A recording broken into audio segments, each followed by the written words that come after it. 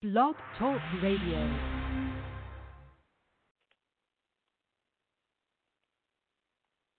B-I-B-L-E, that's the book for me. B-I-B-L-E, that's the book for me. B-I-B-L-E, that's the book for me. B-I-B-L-E, that's the book. I have a book. It teaches me everything that I know in this book. It shows me how I need to grow in my life. I read it every single day. It is the truth. It is my life and it's the way. It is how God speaks to me. B-I-B-L-E, yeah, that's the book for me. I stand alone on the word of God. B-I-B-L-E, that's the book for me. B-I-B-L-E, that's the book for me. B-I-B-L-E, that's the sometimes my friend. But they sing a different song and I'm not sure if they're right or if they're wrong. So I go and get this book off the shelf and learn from God, who the creator of life himself. It is his letter to me. The B-I-B-L-E, yeah, that's the book for me. I stand alone on the word of God. The B-I-B-L-E. How did I begin? It's in there. It's in the book. How will the world end? Guess what? That's in there too. It's in the book. Any burning question rolling around in your mind, it's all in here to find. B-I-B-L-E, yeah, that's the book for me. I stand alone on the word of God. The B-I-B-L-E, yeah. B-I-B-L-E, yeah, that's the book for me. I stand alone on the word of God. The B-I-B-L-E, it's in the book. That's Goldfish singing the V-I-V-L-E. And I'm host Melissa Cantrell here on Truth Be Told Radio. And they get started with their lesson. This one is called The Transforming Effect of Loving Christ. The following sermon is by John MacArthur, pastor, author, and Bible teacher with Grace to You. If you've never contacted Grace to You, we want to send you a free book by John called Good News, The Gospel of Jesus Christ. It expounds on the central message of Christianity, that Jesus Christ lived and died to save sinners. Request your free book by writing to goodnews@gty.org. That's goodnews@gty.org. And this offer is good in North America and Europe through December 2020. And now, unleashing God's truth one verse at a time, here's Grace to You Bible teacher John MacArthur. Well, all week we have examined the glories of our Lord Jesus Christ. Been a marvelous experience, hasn't it? Just rich fellowship, conversation, praise, instruction. We feel like we've been lifted to the heavenlies. We've seen His majesty, His glory. We have had our own Mount of Transfiguration event. And like the apostles, we have fallen before Him in humble amazement. And like the disciples on the mountain, we don't want it to end. Can't we just stay and live in that tent? We've already got a tent.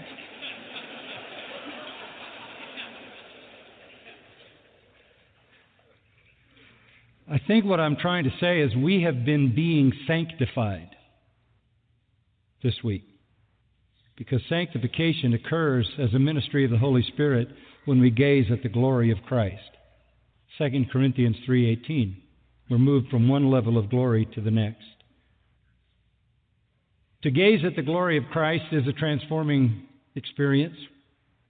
Not too long ago, I completed preaching through the Gospel of John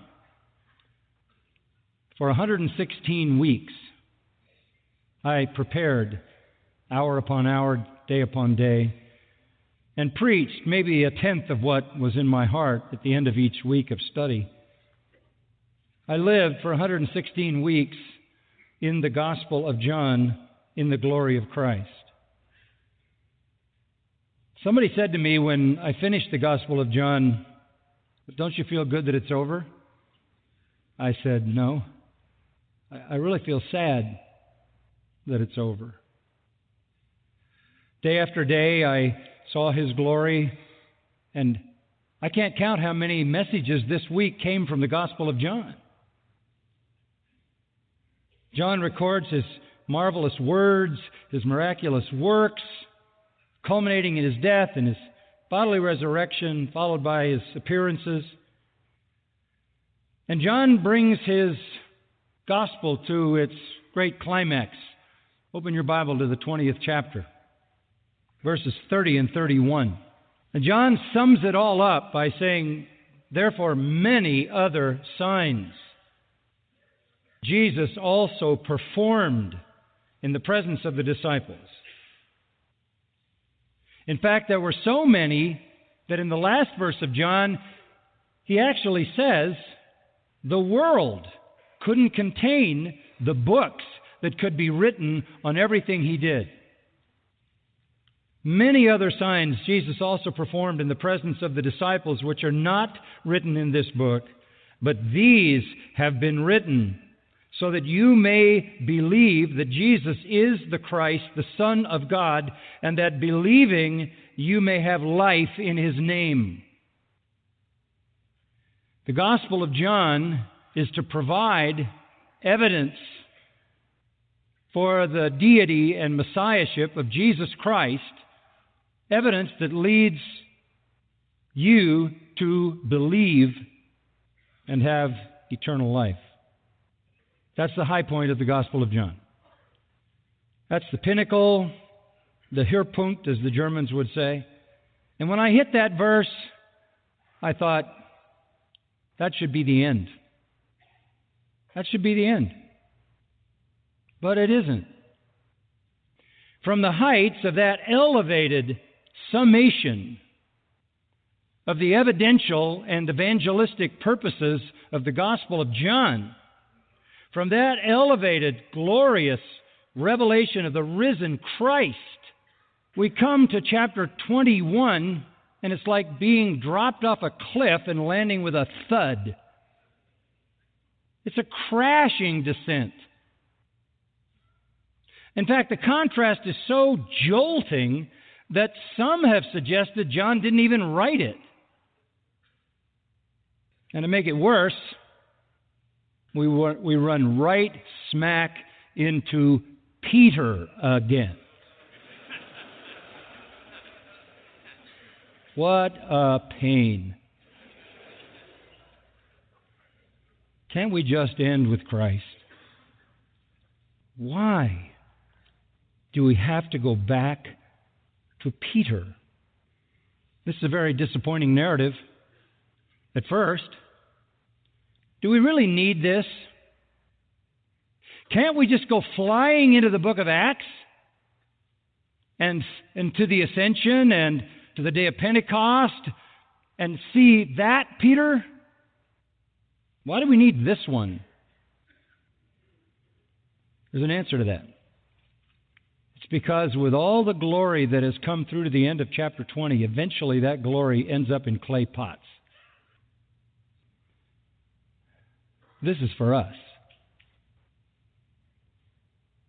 This has to be part of the story. When Luke wrote his gospel and then began to write the book of Acts, in Acts chapter 1 and verse 1, he said this. He was writing in the gospel about all that Jesus, do you know the next word? Began to do and to teach. As our Lord ascended and the Spirit came, the work was handed over to the clay pots we talked about on Tuesday. Weak and ugly and breakable and marred and replaceable. We have been to the mountain. We have seen the majestic glory.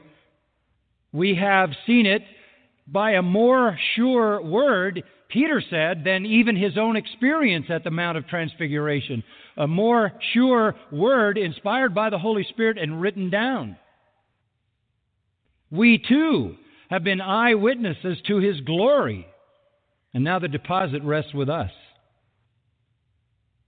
We are to carry the glorious gospel forward, even in our frailty and our weakness. Peter did enough things to lose his ordination papers. If he had presented his testimony as an application to the Master's Seminary, he likely would have been rejected. Occasionally speaks for the devil. Occasionally pulls Jesus aside and tells him what to do. And when it gets tough, he denies and denies and denies that he ever knows the Lord, and then swears. Oh, that's great stuff for a minister. The thud takes place in the first three words of verse 1. After these things. Jesus manifested Himself again to the disciples at the Sea of Tiberias. And He manifested Himself in this way. Simon Peter and Thomas, called Didymus the twin, and Nathanael of Cana in Galilee, and the sons of Zebedee would be James and John. Two other disciples, Philip and Andrew. What you've got here is all the people who were in the fishing business. These are all the Galilean fishermen. And you can throw in Thomas. Pretty startling here. Simon Peter said to them, I'm going fishing. You say, well, everybody in the ministry needs recreation. No. This is not about grabbing a rod and a hook on a sunny day and enjoying recreation.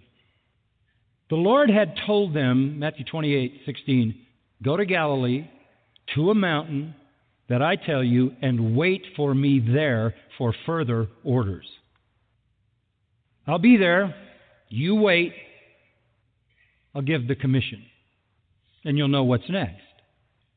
In a predictable, impulsive, disappointing move, Peter decides to go back to his former career.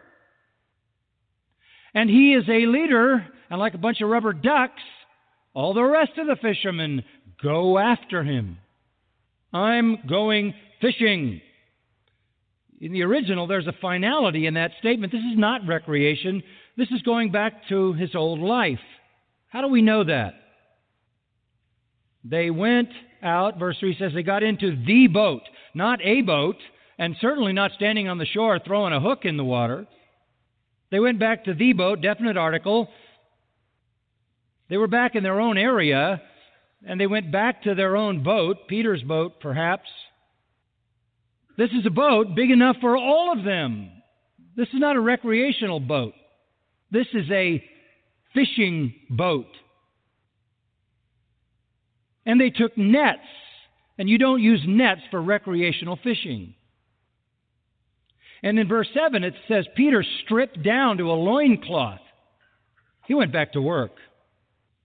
Verse 8 says they were 100 yards out. They weren't just wanting to enjoy a nibble or two. Why does Peter do this? Why does he say, I'm going back to fishing? Hasn't he seen the risen Christ? Yes. Yes. Why is he going back to fishing? I think the answer is pretty simple. He had absolutely no confidence in himself. He was a proven failure. One minute he could be serving the Lord, and the next minute the devil. He could say, I'll follow you even to death. And then when all he had to do was confess Christ, he would deny him and deny him and deny him and deny him to irrelevant people in the dark. He had overestimated his wisdom, pompous way, bragged about his strength. He had underestimated the power of temptation. He openly declared that he could handle any severe threat and never waver in his loyalty to Jesus. That foolish boasting led him to blatant betrayal. At that part of the story, we don't know if he's any different than Judas. Full of self-doubt, sense of serious, overwhelming weakness, a history of failure, lack of trust in himself, inadequate. I can't do this. I can't do this ministry, but I can fish. Let's go back to fishing. Verse 4. But when the day was now breaking, Jesus stood on the beach. Yet the disciples didn't know it was Jesus. So Jesus said to them, "Children, you do not have any fish, do you?" That is irritating, even if it's Jesus. That is, you really don't need to punctuate that. And they said, "No."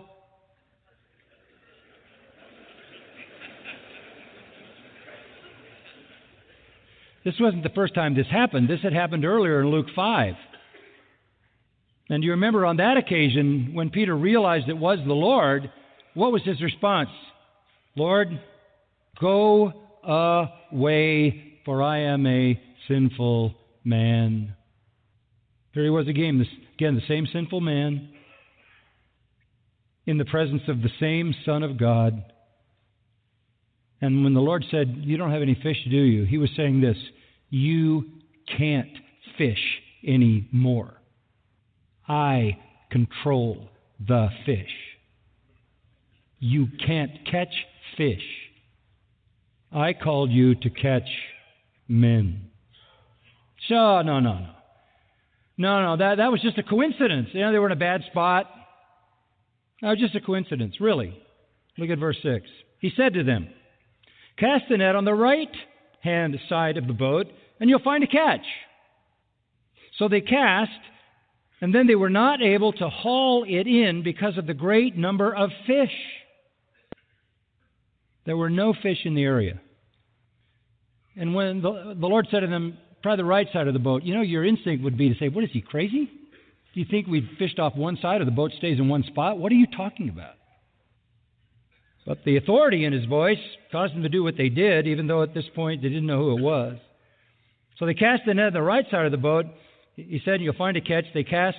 They weren't even able to haul the catch in because of the great number of fish. Therefore, the disciple whom Jesus loved, namely John, said to Peter, "It is the Lord." This is the final miracle in the Gospel of John. When Simon Peter heard that it was the Lord, he put on his outer garment, for he was stripped for the work, and threw himself into the sea. This is so Peter. Just so totally out of control and impulsive. He doesn't help the guys who are trying to haul in this massive amount of fish. He just dives in the water. While he's thrown himself into the sea, the other disciples came in the little boat, big enough to hold all of them, not far from land, about 100 yards, dragging the net full of fish. They couldn't get it in the boat. So they're working like crazy to get the fish to the shore. Finally got to the land in verse 9. Saw a charcoal fire already laid and fish placed on it and bread. Jesus had made breakfast. You know how Jesus makes breakfast? Breakfast.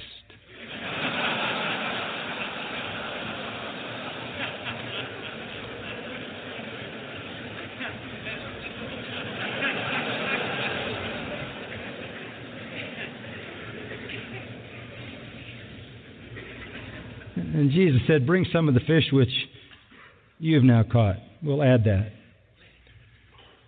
Simon Peter went up and drew the net to land full of large fish, 153. I love the number. It's an eyewitness account of the number. They counted them. And it's an indication this is a real miracle. And although there were so many, the net was not torn. It's kind of a modest miracle, massive catch without tearing the net. Now that Peter and the others know they can't fish anymore, that's the lesson. You can't fish. I control the fish. You can't fish for fish when, Matthew 4:19, you've been called to fish for men. And then the Lord does an amazing thing. He moves for the restoration of Peter and the others. Jesus said to them in verse 12, come and have breakfast. None of the disciples ventured to question him, who are you, knowing that it was the Lord. Jesus came and took the bread and gave it to them, and the fish likewise. This was now the third time Jesus was manifested to the disciples after he was raised from the dead. I don't know what the conversation was like, but it must have been intense. There must have been some apologies. Sorry, Lord. We just didn't trust ourselves, and you weren't here, and we didn't know what we were waiting for. And, we all ran, we all scattered, we all fled when you were arrested, and the only one who showed up at the cross was the one who leaned on your breast, and that was John, and the rest of us never showed up, and we're all guilty of defecting, and we're all weak, and we're all useless, and we just thought, well, we know how to do that, and we'll just go do that. That's familiar to us. Then the Lord starts a restoration. You might have thought that He would have found a replacement group. Right, I mean, come on. 3 years, death, burial, resurrection. He's alive. They've seen Him. And they're still acting like this. This is time for the Lord to hit the reset. This is restoration redux. Now, are you surprised that the Lord would restart these reluctant, weak disciples?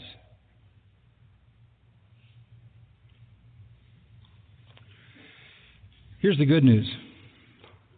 This is all He's got to work with. There's a bunch of clay pots with unclean lips. This is Isaiah all over again.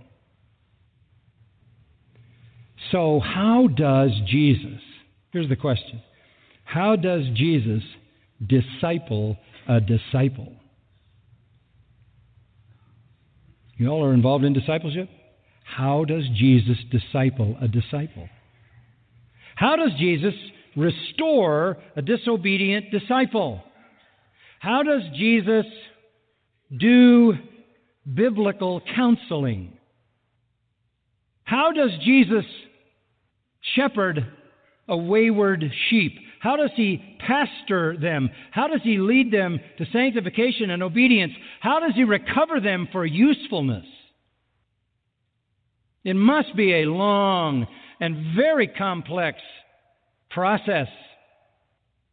It's going to take months, if not years. How does He do it? How does Jesus disciple a disobedient disciple? You ready? He asks him one question 3 times. Do you love me? I hear a lot about counseling, biblical counseling, discipleship. I've seen complexity that looks like the backside of a Persian rug. I've read books, endless books, paradigms of sanctification. How did Jesus disciple a disobedient, weak, vacillating disciple? Do you love me? Shocking for its simplicity. There's no ambiguity in that, right? There's no ambiguity. There's no mystery. Do you love me? I was a little guy, grew up in a pastor's family, and I was writing a kind of a afterword for a book that somebody wrote. It was wonderful, and I agreed to write an afterword. It's supposed to be a little bit of personal reminiscing, my own kind of spiritual history. And I was thinking back about when I was a little kid and a teenager, young man. And all I can remember was that everybody said you need to believe in Jesus Christ. You need to believe in Jesus Christ.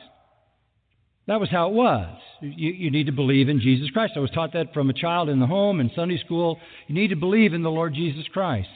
And as I got a little older, people began to say, you need to serve the Lord. You need to serve the Lord. You need to do something.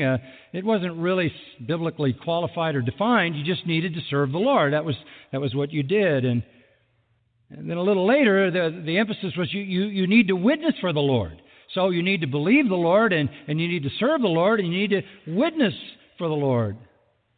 So I'm in high school, and I'm believing, and I'm serving, and sometimes I'm going down to central L.A. in the middle of the park, in the middle of the city, and I'm trying to witness for the Lord. But I'm not really experiencing any sanctifying power in my life. And finally, I was told when I got into college that if I wanted power in my life, I needed to be filled with the Holy Spirit. And somebody gave me a little booklet on it, Campus Crusade. I need to be filled with the Holy Spirit. And then it was always described as, being continually kept filled with the Holy Spirit. And that was a passive kind of instruction. So, okay, I'm here. Think I'm open. Go ahead, fill me. I was exposed to a lot of higher life, deeper life, Keswick, let go, let God. Shifted me into a passive mode, waiting for something to happen to me, which left me struggling for sanctification. I don't think I really understood. Even when I came here in 1969, I began to understand when I came across 2 Corinthians 3:18. As you gaze at His glory, you're changed into His image by the Holy Spirit. That's not passive. That's aggressively active. And I began to realize that my sanctification was dependent not on creating a vacuum which the Holy Spirit would fill, but on the relentless pursuit of the knowledge of the glory of Christ. I said there's only one way to do that. I got to go to the Gospels. And so for 8 or 9 years I taught Matthew. 8 or 9 or 10 years I taught Luke. Several years I taught Mark, John. All I wanted to do was gaze at the glory of Christ. I went to Hebrews. I taught Hebrews. I went to Revelation, taught Revelation. A few years later, taught it all over again. Went to Romans, taught Romans. A few years later, taught Romans over again. When I finished the New Testament, I did a whole series on finding Christ in the Old Testament. I just couldn't let go of Christ. I don't know what you've been taught. I don't know what you've been told about sanctification, but I will tell you this. The clear word of Scripture is that your sanctification is directly related to your pursuit of the knowledge of Christ in all His glory. It's not passive.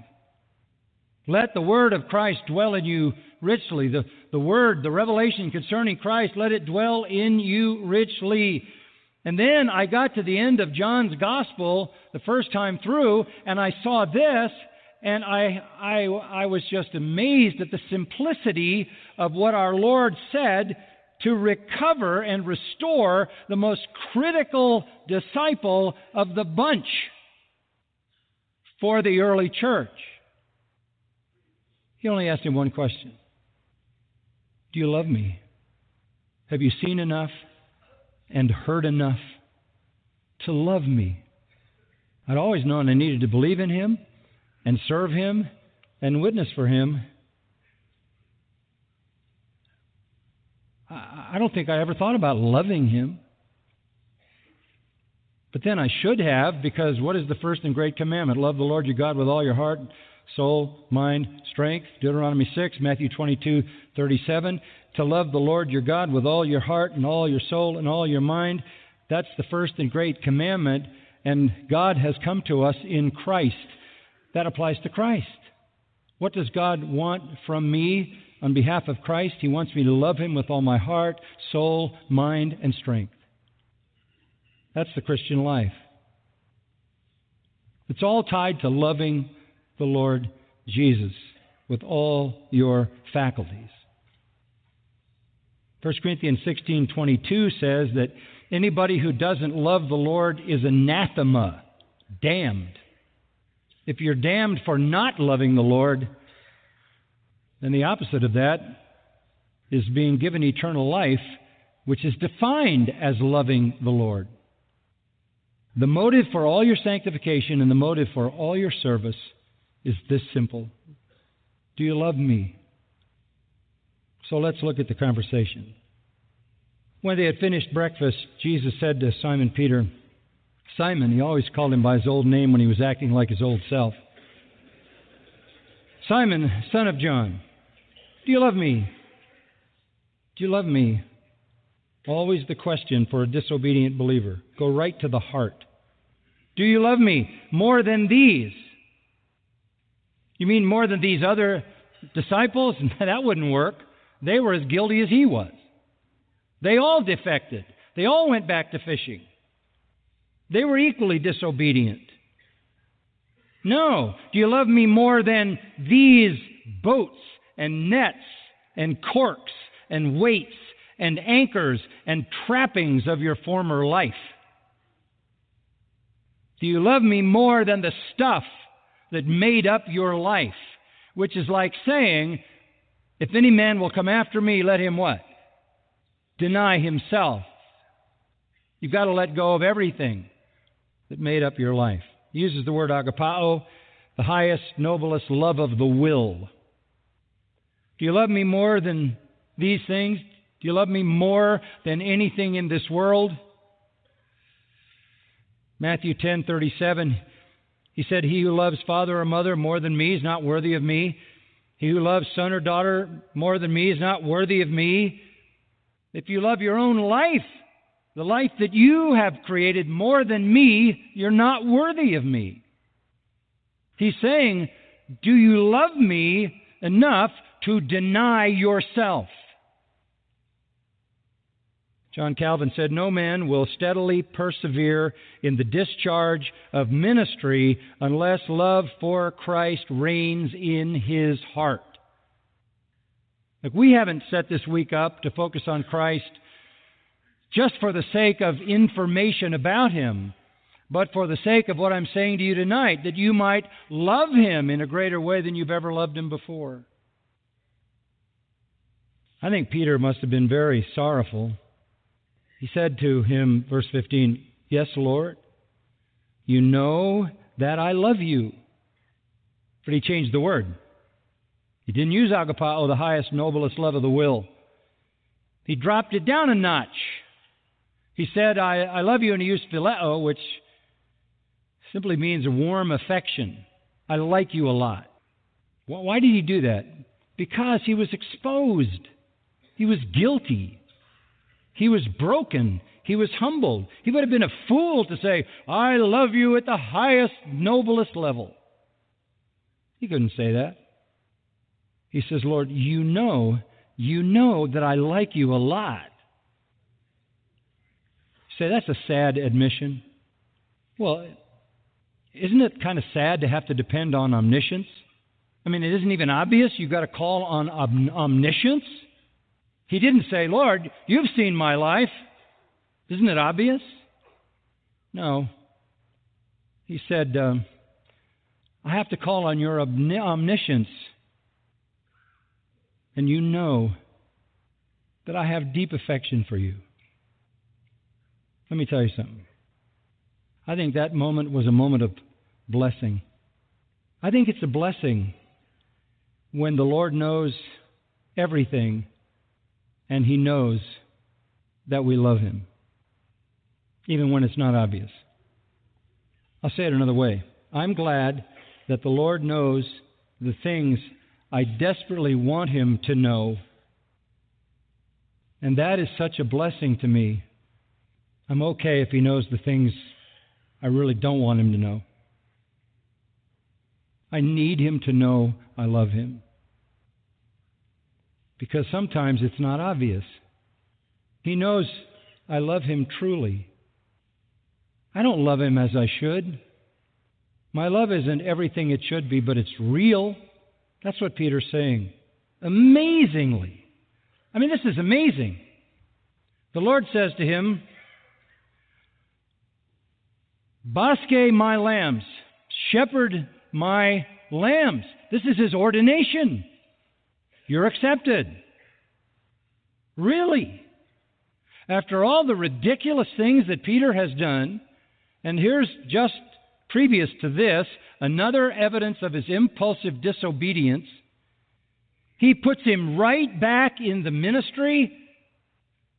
Feed my lambs. And I would just tell you to look at the pronoun here, personal pronoun. They're mine, and I'm turning them over to you. With far less than perfect love, the Lord deserves and desires, with love lower in quality than the Lord receives from all those who are around Him in heaven, Peter is restored to the ministry with a love that isn't even visible to anyone except the Lord in His omniscience. Feed my lambs, my little ones, young, tender, weak, vulnerable, prone to wander, prone to stray. I'm putting them in your hands. You know, when I think about that, I think about John 17, where our Lord, praying to His Father, says, "I'm going to the cross. Father, I guarded them. Now, when I go to the cross, I'm giving them to you to keep." When He couldn't care for them, He turned them over to His Father, and nothing could ever take them out of His Father's hand. But here's the wonder of wonders. He turned them over to Peter, my little lambs. He said to him a second time in verse 16, "Simon, son of John," or Jonas, "do you love me?" Agapao. He said to him, "Yes, Lord, you know that I love you." And he said, "Okay, poimino, shepherd my sheep." Third time, he said to him the third time, "Simon, son of John, do you love me?" And this time he dropped down to Peter's word. And he questioned even the lower level love that Peter thought he could get away with. Do you really have strong affection for me? This really hurt. This probes into Peter's heart. This is a spiritual biopsy. Cuts some of Peter's soul open. And Peter was grieved, lupao, to have a pain, a deep pain or grief in the heart. Not because it was the third time. He needed 3 times. After all, he had denied the Lord 3 times. It wasn't because it was the third time. It was because the third time the Lord questioned even the love that he thought he could get by with. And again, he calls on omniscience. He said to him, "Lord, you know all things. You know that I love you." Jesus said to him, "Tend my sheep."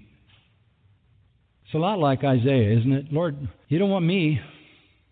I'm a man with unclean lips." Isaiah 6. And then in the vision, you hear the Lord, "Who will go for us?" There's nobody in the vision but Isaiah. This is not a rhetorical question. I don't think he said, "Here am I, Lord, send me. I'm a dirty-mouthed man, send me." Probably said, "Lord, you could send me?" The Lord said, "Go. You're my man." It's always clay pots, isn't it?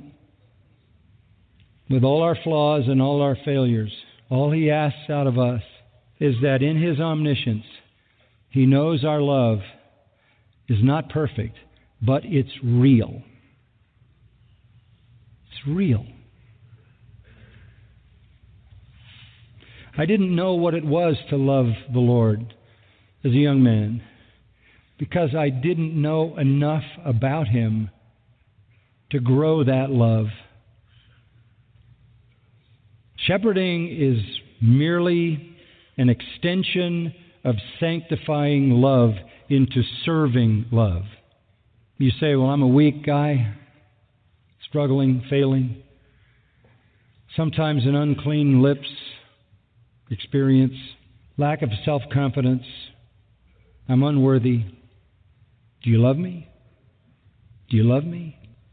We've tried this week to elevate Christ, to increase your love. Now, this love has a cost. Verse 18. Okay, Peter, you love me? Truly, truly, I say to you. 25 times in the Gospel of John we have that little formula, meaning something very important. This is a verbal call to attention. Truly, truly, I say to you, when you were younger, you used to gird yourself, put on your own clothes, walk wherever you wished, did what you wanted. But when you grow old, you will stretch out your hands. What in the world does that mean? It's a euphemism for crucifixion. When you're old, you're going to stretch out your hands, and someone else will gird you and bring you where you do not wish to go. How do you know it's His crucifixion? Because the next statement is, He said this, signifying by what kind of death He would glorify God. History tells us He was crucified. Deny yourself, and then what? Take up your cross. This is a living illustration of Luke 9:23. Peter, you will be arrested and you will be executed by crucifixion. You will be a martyr. Welcome back into the ministry. Remember when I told you, if they hated me, they will hate you? Say, "Oh, Lord, give the guy a break." What are you telling him that for? Wow. Do you want to live your whole life thinking around every corner as your crucifixion? Why did you tell him that? I think it was the best news Peter ever heard in his life. What? Yeah, because what it told Peter is this: the next time you face death for me, you will not deny me. I think he lived in the triumph of that promise. That's the best news he ever heard. That steeled him for the future. And then, on the day of Pentecost, he was given the fullness of the Spirit, and he was dynamite, right down to being crucified. And when he was to be crucified, he didn't think he was worthy to be crucified like his Lord, so he asked to be crucified upside down. Can you imagine him saying, "I'm not going to fail again. When it happens, I'm not going to fail again. I'm not going to fail." He had no confidence in himself. He had no history of faithfulness. In the face of danger, he was a disaster. The promise that he would face death triumphantly and die was the best news he could have ever heard. This is like Luke 14:26. If any man comes after me and doesn't hate his own life, he can't be my disciple. Do you love me? Do you love me enough to deny yourself? Do you love me enough to take up a cross if that's what I ask? Do you love me that much? There's one other component. This is love that not only demands a sacrifice, but it demands obedience. Look at verse 19 again. And when he had spoken this, he said to him, "Follow me." Again, those are the three components of Luke 9:23. Deny yourself, take up your cross, follow me. That's what it means to be a disciple. He says, follow me. Love that sacrifices in the face of death is love that obeys in life. But like everything else with Peter, everything is hard. Everything. Verse 20, the Lord says, follow me. Next statement, Peter turning around. Give me a break. This is impossible. Move down one notch to Andrew or somebody else. Are you kidding me? He turns around. He can't take one step following. And he saw the disciple whom Jesus loved. John never calls himself by his name. Why would he when he can call himself the disciple whom Jesus loved?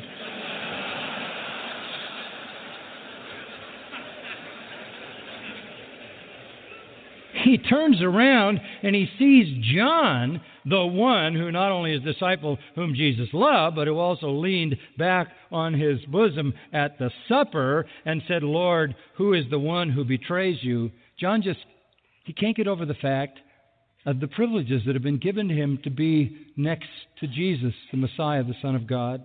So Peter turns around, sees John, and he says, Lord, verse 21, what about him?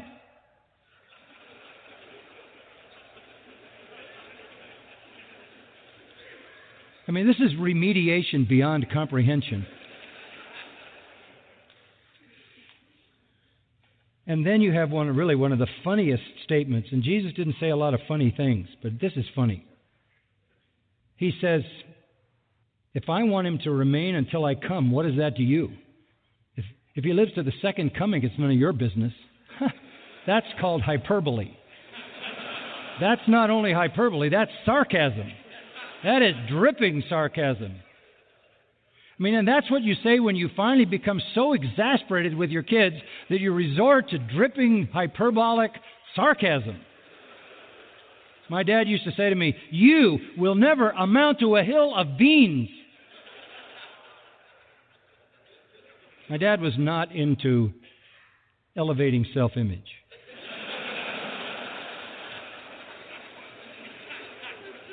Amounting to a hill of beans had nothing to do with what I was doing. I wasn't working with beans or anything like that. It was just a hyperbolic, sarcastic way to get a frustrated point across about my lack of quality behavior. What about him? I'm going to die, right? I'm going to die. What about him? I'm telling you, Peter is a constant project. This is a project. So you're all worried about the people you have to disciple in your church. Have a sympathy here, right? It's irrelevant, Jesus says. It is irrelevant if I want him to live till the second coming. And so, of course, the rumor went out. You know what I heard? John is going to live till the second coming.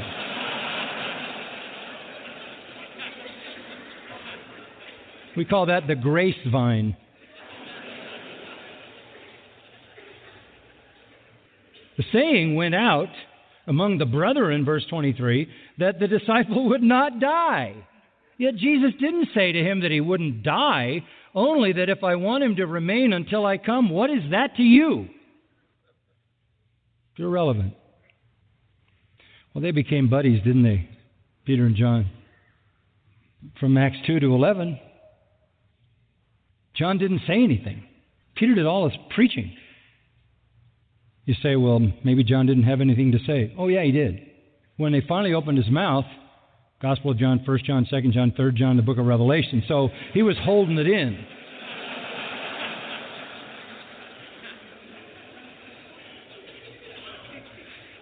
So this is emphatic, the statement that our Lord gives in the original. You follow me.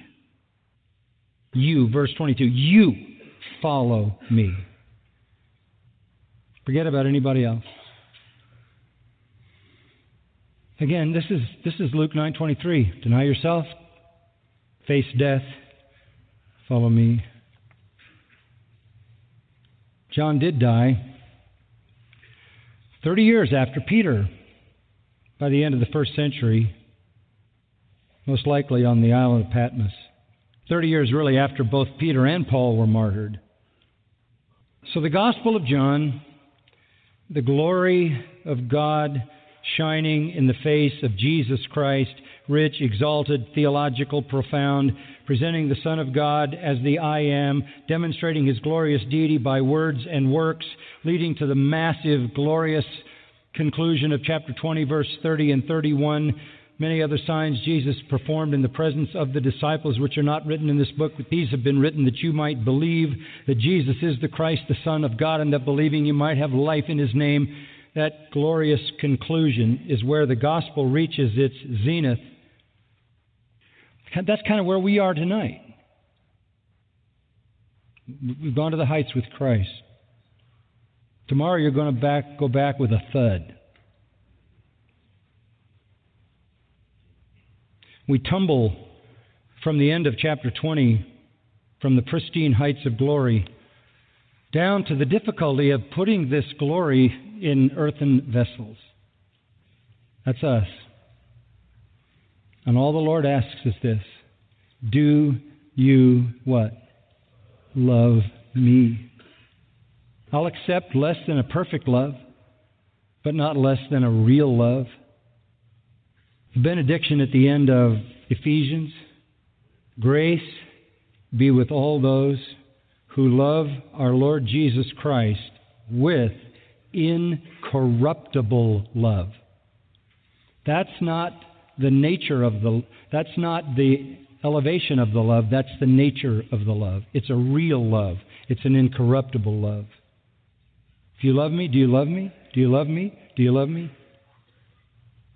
Go feed my lambs. Go feed my sheep. Deny yourself. Love me. Be willing to die, if that's in the plan,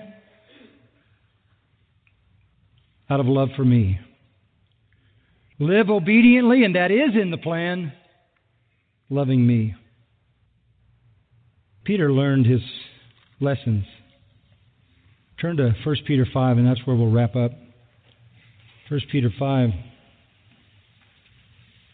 Now, Peter's going to talk to us as a faithful shepherd. I'm glad he finally got here, aren't you? Peter writes, therefore I exhort the elders among you, that's us, as your fellow elder and witness of the sufferings of Christ, and a partaker also of the glory that is to be revealed, shepherd the flock of God among you. You know what he's doing? He's repeating exactly what Jesus said to him 3 times. Exercising oversight, not under compulsion, but voluntarily, according to the will of God, not for sordid gain, but with eagerness, not yet as lording it over those allotted to your charge, but proving to be examples to the flock. And when the chief shepherd appears, you will receive the unfading crown of glory. Peter has gone from being a disciple who needed to be discipled to becoming our teacher, our inspired teacher, telling us to shepherd the flock of God. Because, as we read earlier, though you have not seen Him, you, what? Love Him. I love how Peter closes his letter. Greet one another with a kiss of love. Peace be to you all who are in Christ. Our Father, we come to you tonight with such gratitude, thankfulness. We don't deserve to be in this ministry. You started with saying it's a mercy. It's a mercy. And we fall so short. And yet, if we love you, not with a perfect love, but with an incorruptible love, that's enough. We come down from the heights of the glories of Christ that we've seen all week long, and it's all been deposited in us clay pots. The glory of God shining in the face of Jesus Christ in a clay pot. Such a paradox.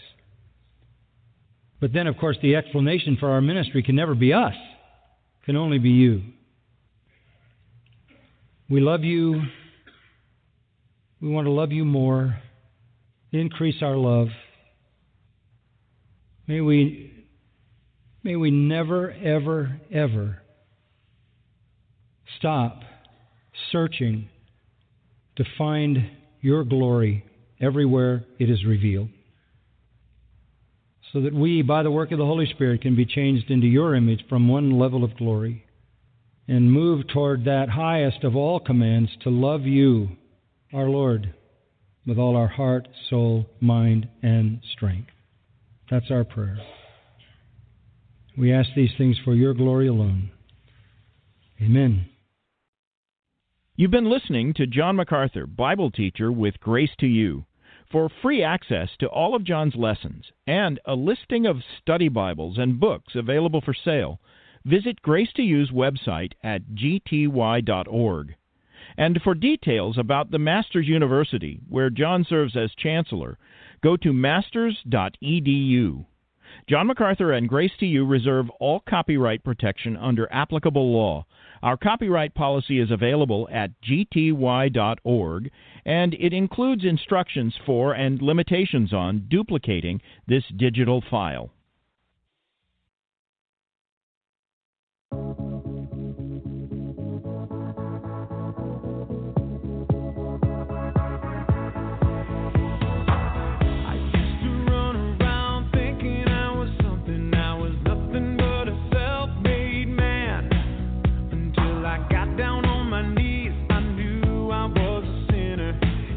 My journey began. How do you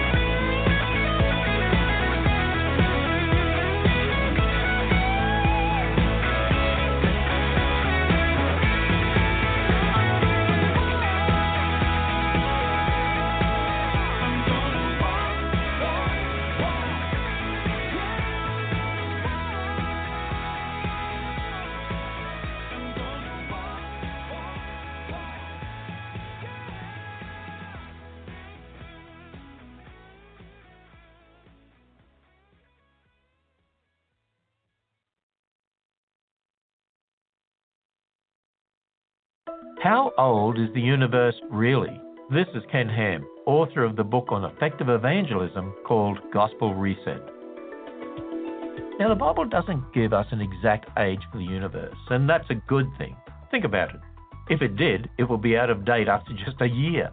But the Bible gives us the information we need. Genesis 1 tells us God created everything in 6 days. Because of the context, we know these were literal 24-hour days.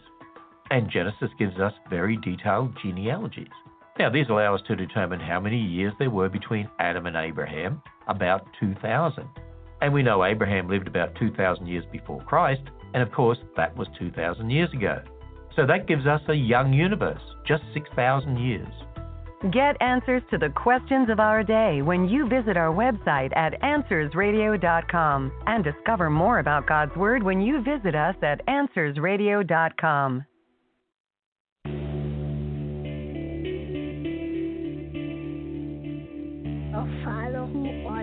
Breaking news out of Haiti, the largest, most powerful earthquake in recent history. The federal judge's ruling is allowed to stand. This year's National Day of Prayer could likely be the country's last. Thy will be done on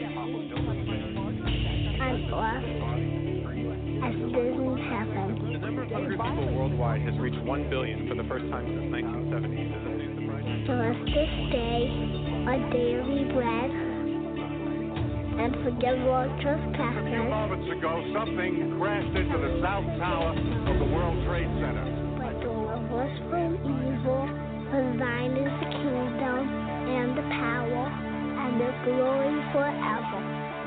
Amen. This is my Father's world, and to my listening ears, all nature sings, and round me rings the music of the spheres. This is my Father's world.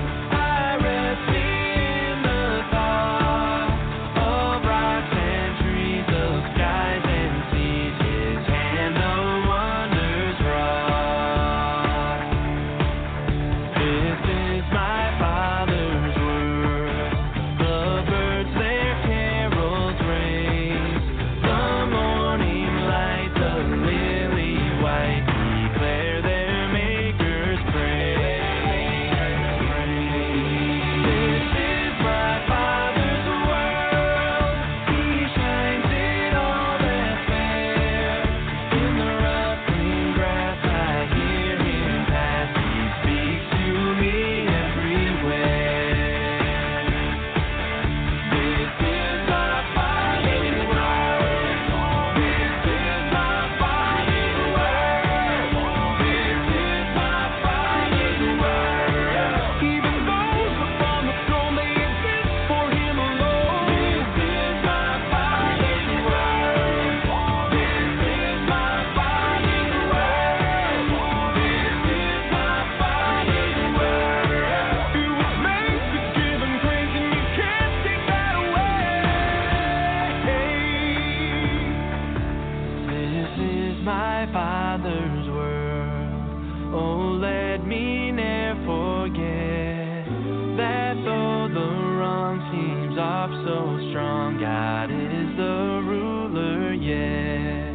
And though the wrong seems oh so strong, God is the ruler yet.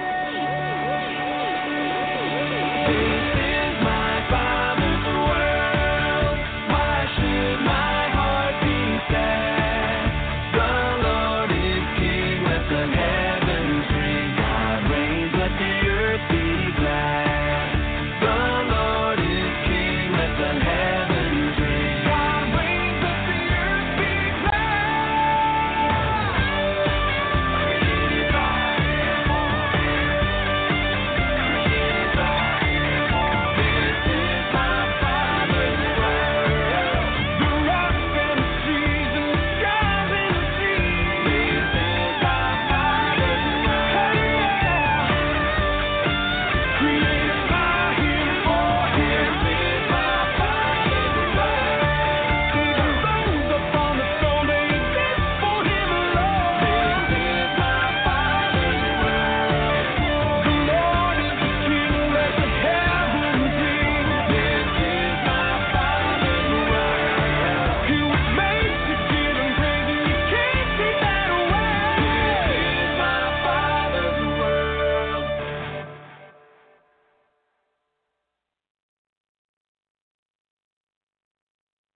Blue stars still shine. This is Ken Ham, CEO of the Noah's Ark attraction, the Ark Encounter, south of Cincinnati. Our universe is full of billions of stars, an untold number. And these stars aren't all alike. There are many different kinds. One kind are called blue stars. Now, these are very hot stars, and they burn through their fuel very quickly. They could only last a few million years at most. Yet our universe is full of brilliant blue stars. We find them in our own galaxy and far away. This fact isn't a problem in a biblical worldview. The universe is only about 6,000 years old. But this is a big problem for the evolutionary worldview. They must assume blue stars have all formed recently, but we never observed stars forming. Indeed, the heavens declare a young universe. Get answers to your questions about the age of the earth, the Bible, science, and more when you visit us at AnswersRadio.com. You'll be equipped when you visit AnswersRadio.com.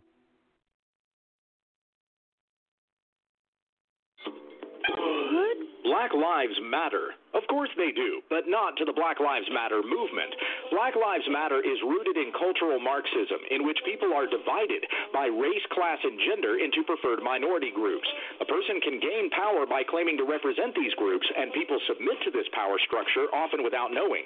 Emotions are manipulated with myths and assumptions, like systemic racism, or cops are hunting black men, or white people are more privileged, or that race is even a thing at all. The goal is not unity. It's to keep people divided for power and money.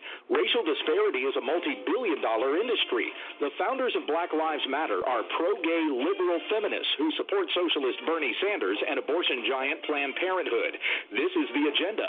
The only black lives that matter are the ones that are politically beneficial. You don't hear about black police officers, nor those killed by black-on-black crime, nor the 400,000 black babies killed by abortion every year. Titus 3:3 says that we were all once slaves to various passions and pleasures, passing our days in malice and envy, hated by others and hating one another. But Christ is our peace, who makes us one and has broken down in his flesh the dividing wall of hostility. If you truly love others and want to stamp out hatred, preach Christ and him crucified for our sins. Love God and love your neighbor, and raise godly churches and families when we understand the text.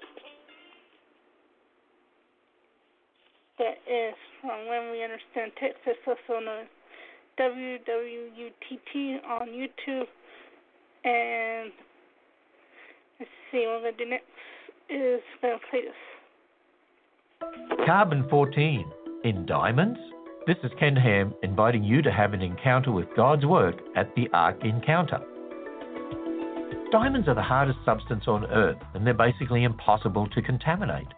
And that's a problem for those who believe in billions of years. Let me explain. Scientists have found carbon-14 in diamonds. Now, carbon-14 decays quickly. After 50,000 years, it would almost be undetectable. So anything supposedly older than that shouldn't have any carbon-14 in it. Yet diamonds do. And they're thought to be billions of years old. This is a big problem for the evolutionary worldview. But it's not a problem for those who start with God's Word. We live in a young universe. Diamonds are young. Plan your visit to our full-size Noah's Ark at the Ark Encounter when you visit our website at AnswersRadio.com and find answers to your questions when you visit AnswersRadio.com. I have a Bible that I read. I know the truth and I believe. I go to church with my friends. I have a joy that never ends. Not because of anything I've done. If there's a reason, it's the only one. I'm saved by grace through faith, oh yeah.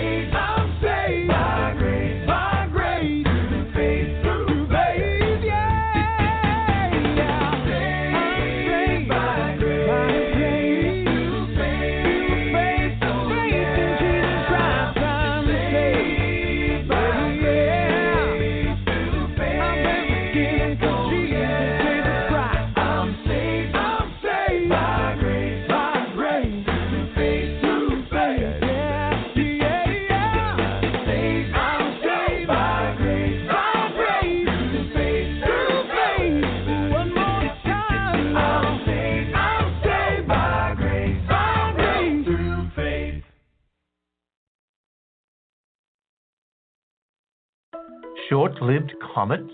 This is Ken Ham, editor of the apologetic series of books, the New Answers books. Have you ever seen a comet? They're rare, but they're beautiful.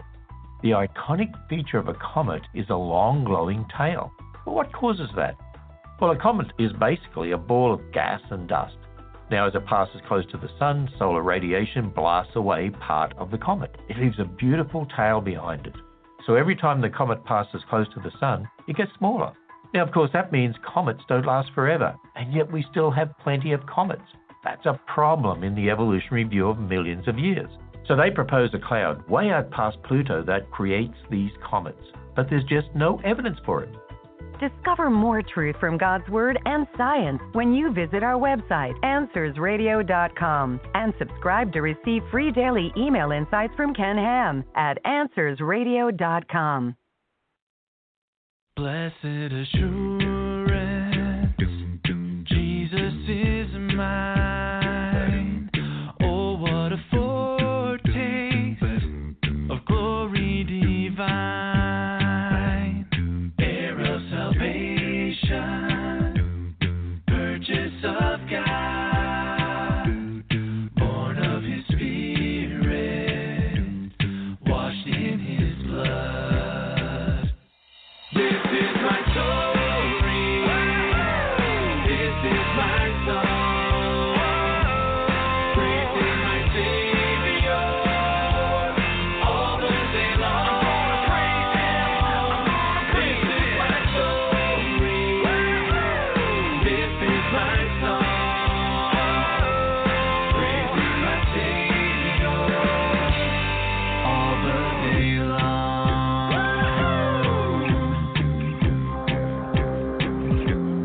Perfect submission, perfect delight, visions of rapture now burst on my sight.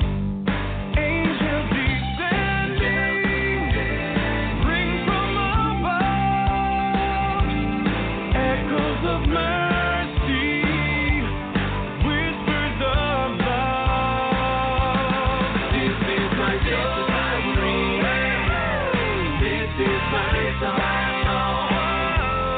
Praising my Savior all the day long. Praise Him. This is my story. This is my song.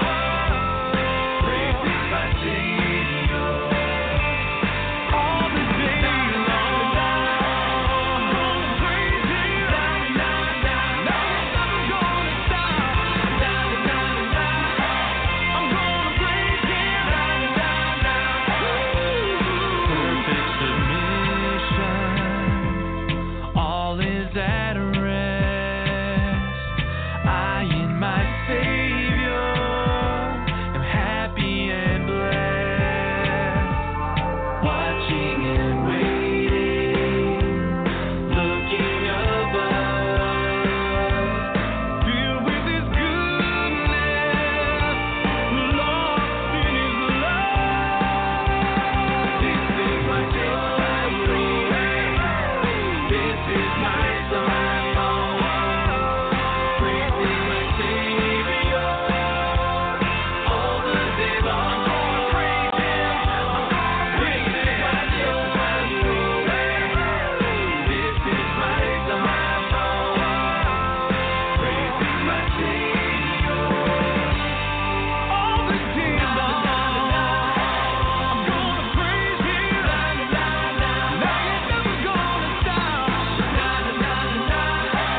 I'm gonna praise Him. I ain't never gonna stop. This is my story.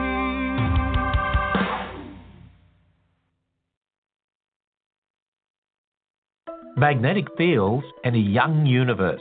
This is Ken Ham, inviting your family to visit the Ark Encounter south of Cincinnati. Our Earth is surrounded by an invisible magnetic field. It protects us from harmful radiation from the sun. But our magnetic field is decaying. Each year it gets a tiny bit weaker. This means it was stronger in the past.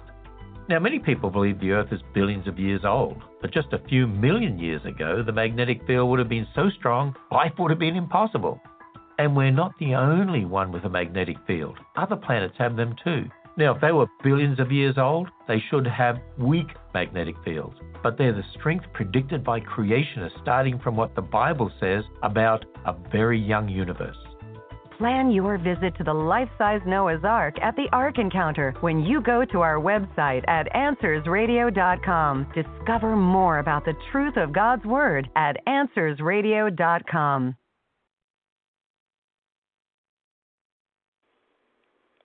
We preach Christ, Him crucified. We preach the Bible. We preach from God's inspired Word, not from movie trailers. Here are a few reasons this concept is lame. 7 reasons movie illustrations are lame by the Cripplegate. Number 1, not everyone has seen the movie. That means you got a lot of splaining to do, Pastor, which leads us to number 2. The communicator, the pastor, has to exposit a movie. Before you can start preaching a life lesson from Harry Potter, you got to explain Harry Potter. Who is he? What's the setting? What's the context? What's going on historically with Harry Potter? You know, all the stuff that we're supposed to be doing with the Bible when we preach a verse. Before we can even get to a Bible verse, you need to do a lot of expositing, but not about Holy Writ, but about Harry Potter. Number 3, those who have seen it critique your version. When the pastor explains Harry Potter, the critic is going to be thinking, well, that's not exactly right. So now the basis of your sermon illustration is under question by a Harry Potter critic. Do we see how futile it is to use something besides the Bible? And number 4, Scripture should interpret movies, not vice versa. Which source is authoritative? Why would we advertise a sermon series based on a movie when Jesus Christ is supposed to be the star of the show? Why promote the lesser when we have the greater? And I fear the answer to that could be we're not as confident in Jesus and his ability to draw a crowd as we are with Harry Potter. Reason number 5, sermon illustrations ain't such a good idea. Why would we bring worldly entertainment into the church? Number 6, many people find PG movies offensive. You've offended them out of the gate. And finally, number 7, it fosters biblical illiteracy. We have such precious little time to preach the word of God to the sheep these days. Why spend half of it exegeting Harry Potter? Every precious moment should be spent on preaching the better. If we do not believe that Jesus Christ is at least as interesting as Harry Potter, can't believe I just uttered that sentence, then maybe, just maybe, the pastor who adheres to that methodology is in the wrong business.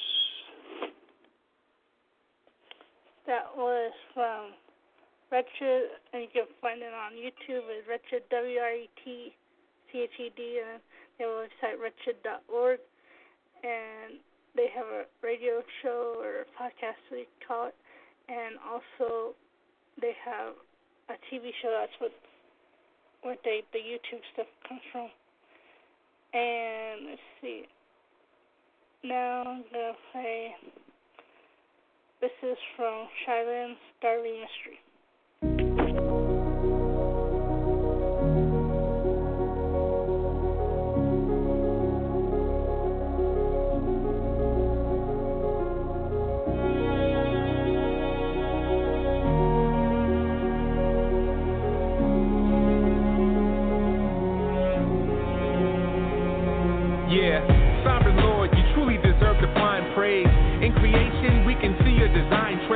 Since the fall, this world is such an unkind place, with crime pays, seeking the devil's wine taste.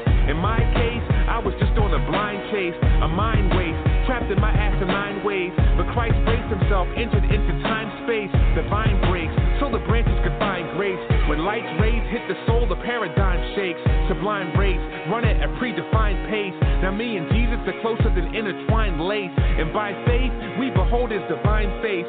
So as we're lifting up our praise to you, receive it, Lord. The object of our affection, whom we adore, fallen in our misery. You daughter into history, the pardon of iniquity, startling the mystery.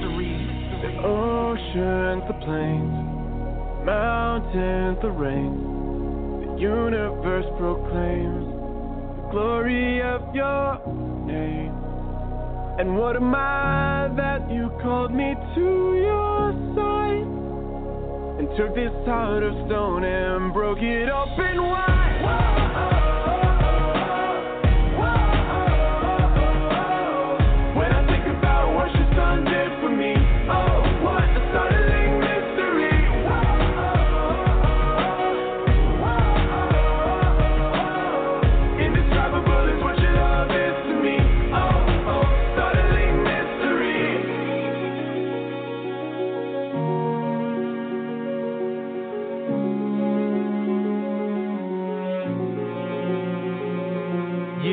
Sovereign Lord, who can truly understand your depths? And you that's life, you're the source of every man's breath. Your mysteries, the sharpest of minds can't guess. They stand perplexed, can't fathom what you plan next. In the garden, we failed your command's test. We transgressed, now our world is a grand mess. Lord, you're perfect, so why should you demand less? Man's best is only a sinking sand quest. But through Christ, watch God's saving hand flex. Redeem the people north, south, east, and west. Glorious robes in the promised land dressed. We stand blessed, all because of the Lamb's death. So as we're lifting up our praise to you, receive it, Lord. The object of our affection, whom we adore, fallen in our misery. You daughter into history, the pardon of iniquity, startling the mystery. The oceans, the plains, the mountains, the rain, the universe proclaims the glory of your name. And what am I that you called me to your side and took this heart of stone and broke it open wide? Whoa.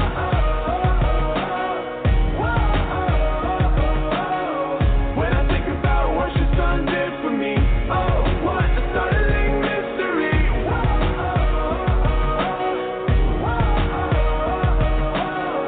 Indescribable is what your love is to me.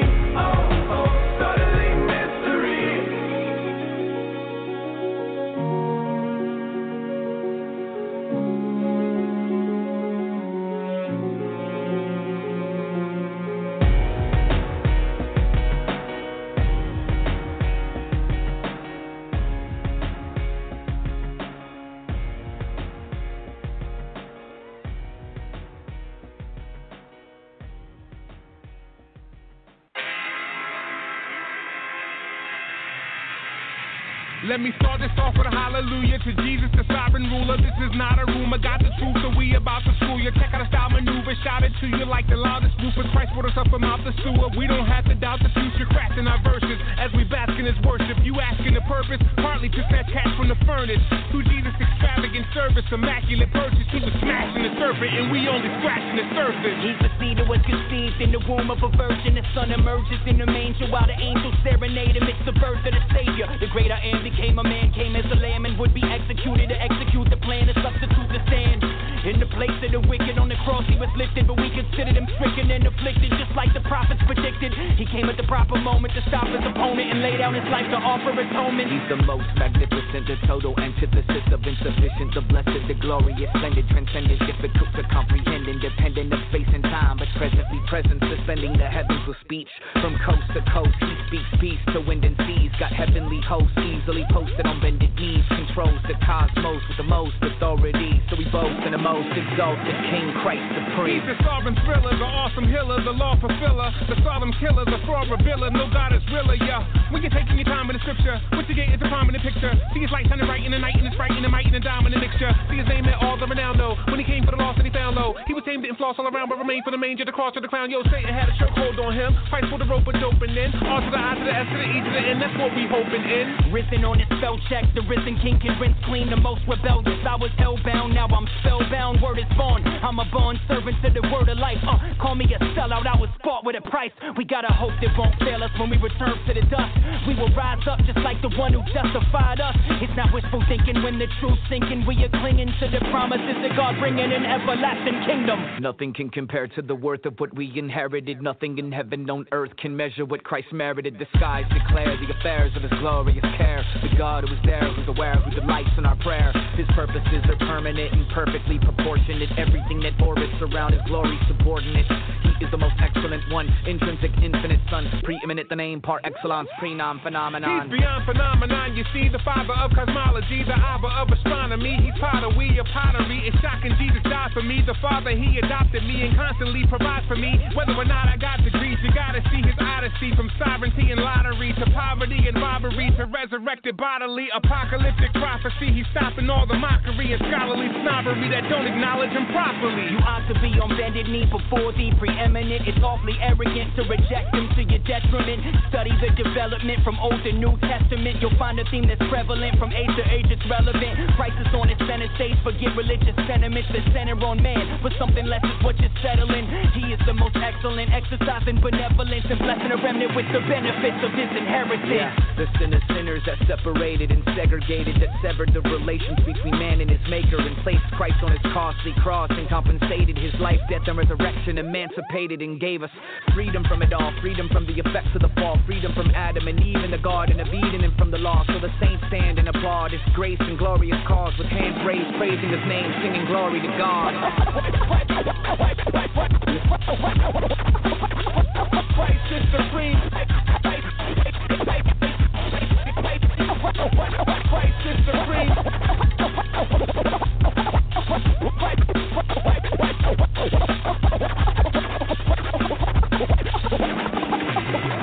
Christ is supreme.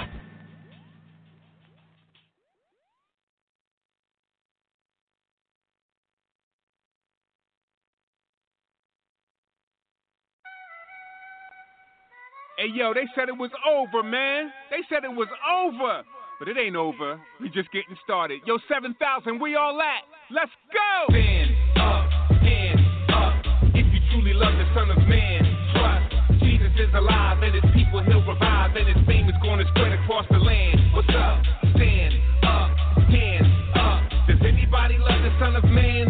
Trust Jesus is the King, so his people we will sing and forever say, worthy is the Lamb. What's up? Surprise, no surprise, I'm back in your section with Jesus, his death, burial, and resurrection. More power than gravity, his knowledge and strategies confound the academy. Bow to his majesty, he paid sin's salary, took up blame on Calvary. Those who love his name spread his fame is the policy. All eyes on the matchless price of his sacrifice. Let's prize our master Christ and rise in the afterlife. What, did we forget about the holiness of God or something? Did we forget that God owes us a ride or something? See the snake bruise when Christ came to save dudes who hate truth. The gospel is not fake news. Our debt is sin, the gospel sweeter than it's ever been. Ain't nothing changed, let us in, we got the medicine. It's still human emergency, the serpent attack. You think Jesus can't save? That's alternative facts.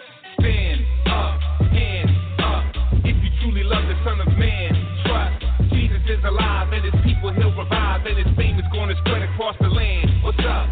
Stand up, hands up. Does anybody love the Son of Man? Trust Jesus is the King, so his people we will sing and forever say, worthy is the Lamb. What's up? Stop and listen to my composition. Lots of rhythm, but not traditional, kinda different. The God's consistent, no contradiction, my proposition. Through crucifixion, he mocked and crippled his opposition. It's not some fiction I'm spitting, the Son of God is risen. And my incentive for godly living is I'm forgiven. Jesus came to unlock the prison, and through the Spirit, he brings a new birth like an obstetrician. At times I listen, a lot of Christian hip-hop is missing. The proper vision is my suspicion, we dropped the mission. Not to this, but the word of God, is it not sufficient? The doctrine is that the gospel fixes our shot condition. God the Spirit supplies conviction through proper diction. Against the backdrop of our tradition, the gospel glistens. A squad of Christians go out and witness, that's God's commission. Cause Jesus Christ got the top position, no competition. Stand up, hands up. If you truly love the Son of Man, trust Jesus is alive and his people he'll revive, and his fame is going to spread across the land. What's up? Stand up, hands up. Does anybody love the Son of Man? Trust Jesus is the King, so his people we will sing and forever say, worthy is the Lamb. What's up? They want Jesus in the background like elevator music, but we gon' celebrate him, relegate him, we refuse it. They hate Christian hip-hop, I peep myself. They say we too redundant, well let me repeat myself. What I gotta say almost feels too real estate. Sit back and feel the weight of what a real estate. Cause yo, Jesus Christ got me in the real estate. I'm purchased property, I feel like I'm real estate. If the Father wasn't gracious, no sin in him. Again, he came straight blameless, no sin in him. Again, nothing's been the same since, no sin in him. Again, fakers lack his fragrance, no sin in them. This is not the picture in a frame to still Jesus. Nah, we serve the rock, the harder than still Jesus. So how we gonna be silent, let the world still Jesus? When the world and its trends pass away, it's still Jesus. Stand up, hands up. If you truly love the Son of Man, trust Jesus is alive and his people he'll revive, and his fame is gonna spread across the land. What's up? Stand up, hands up. Does anybody love the Son of Man? Trust Jesus is the King, so his people we will sing and forever say, worthy is the Lamb. What's up? Worthy is the Lamb. What's up? Worthy is the Lamb. What's up?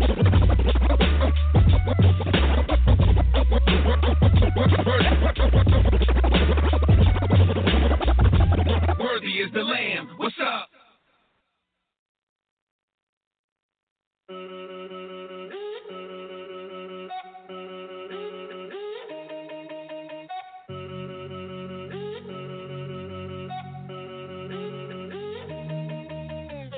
I'm writing this to you, I really hope you hear my heart. When thinking about describing you, I really don't know where to start. Can't start at the beginning, cause you are before the beginning, way before the beginning. And this fallen world's distorted opinions, it was just the Holy Trinity, ruling from infinity. Glory blazed tremendously, loving one another endlessly. Billions and billions of years ago, outside of what we know as time. Nobody else was there to know, but Lord, here's the thing that blows my mind. As long ago as that was, as long ago as that was, you have not changed, Lord. Oh Lord, Lord, Lord. As long ago, as long ago, as long ago as that was, you're still the same. You have not changed. What can that mean? But my God is immutable. Immutable, you are beautiful. You never change, you remain the same. Immutable, beautiful. You never change, never change. Forever you reign, you remain the same. You will never change, you will never change. Immutable, beautiful. You never change, never change.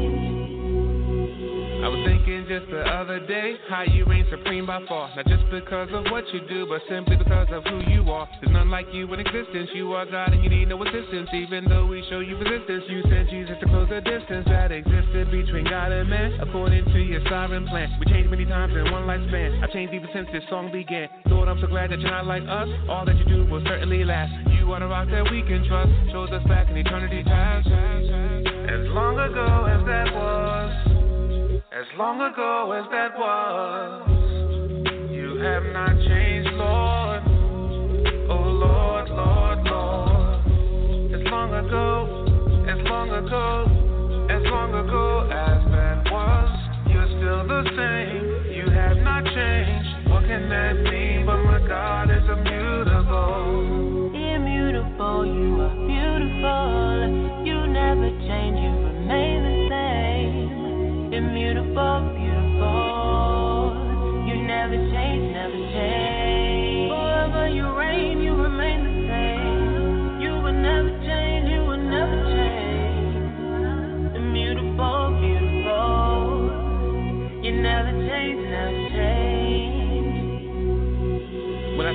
about my ups and downs, all of my inconsistencies, all of my idiosyncrasies. Still you pursue relentlessly. At times I wonder how this can be. Surely it's because of the cross, where Jesus paid the full penalty and bore the burden of sin's great cost. I'm saved by grace and faith in God. I look to Christ and I trust He died. So even though I'm being sanctified, I can't be any more justified. His work is finished, that cannot change. And with this knowledge I am free. Forever this grace it will remain, because of what happened on Calvary.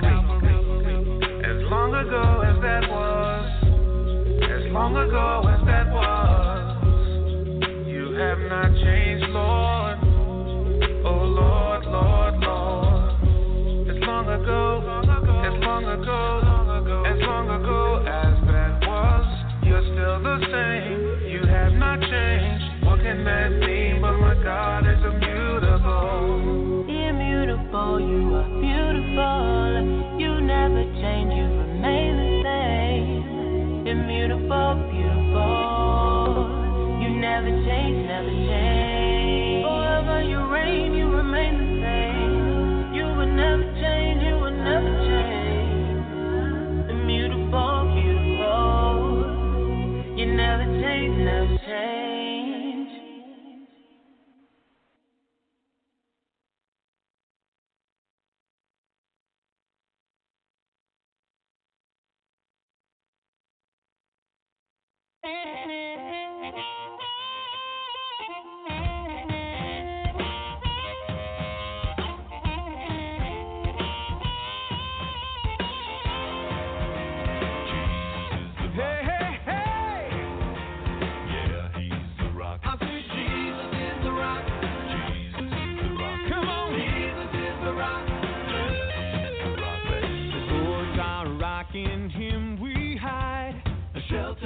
Time of storm, secure in Him we will abide. Shelter in the time of storm. Hey, yeah. Jesus is the rock in a weary land. Weary land, oh, weary land. Oh, Jesus is the rock in a weary land. Shelter in the time of storm. Jesus is the rock. Jesus is the rock. Jesus is the rock. Yeah, He is the rock. A shade by day, defense by night. A shelter in the time of storm. No fears, oh Lord, no foes of fright. Shelter in the time of storm. There's nothing to fear. Oh, Jesus is the rock in a weary land. Weary land, oh, weary land. Oh, Jesus is the rock. He's my rock. Yes, sir. A shelter in the time of storm. You believe it, let me hear you say. Jesus is the rock. Jesus is the rock. He's my rock. Jesus is the rock. Jesus is the rock. Come on. Jesus is the rock. Jesus is the rock. Jesus is the rock. Raging storms may round us be, shelter in the time of storm. We'll never leave our safe retreat. Shelter in the time of storm. All I need to know is Jesus is the rock in a weary land. Weary land, oh, weary land, oh. Jesus is the rock. He's my rock. On Him I stand. Shelter in the time of storm. We got to head down. Jesus is the rock in a weary land. Weary land, oh, weary land, oh. Jesus is the rock in a weary land. Shelter in the time of storm. Say it with me now. I say Jesus is the rock. Jesus is the rock. Jesus is the rock. Hey, hey, hey. Jesus is the rock. Come on, come on. Jesus is the rock. He's the rock.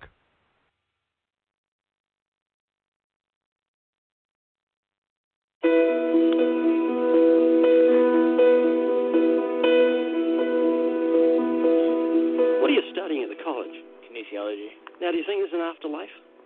To be honest, I don't know, but I could really care less right now. Do you ever think about it? No.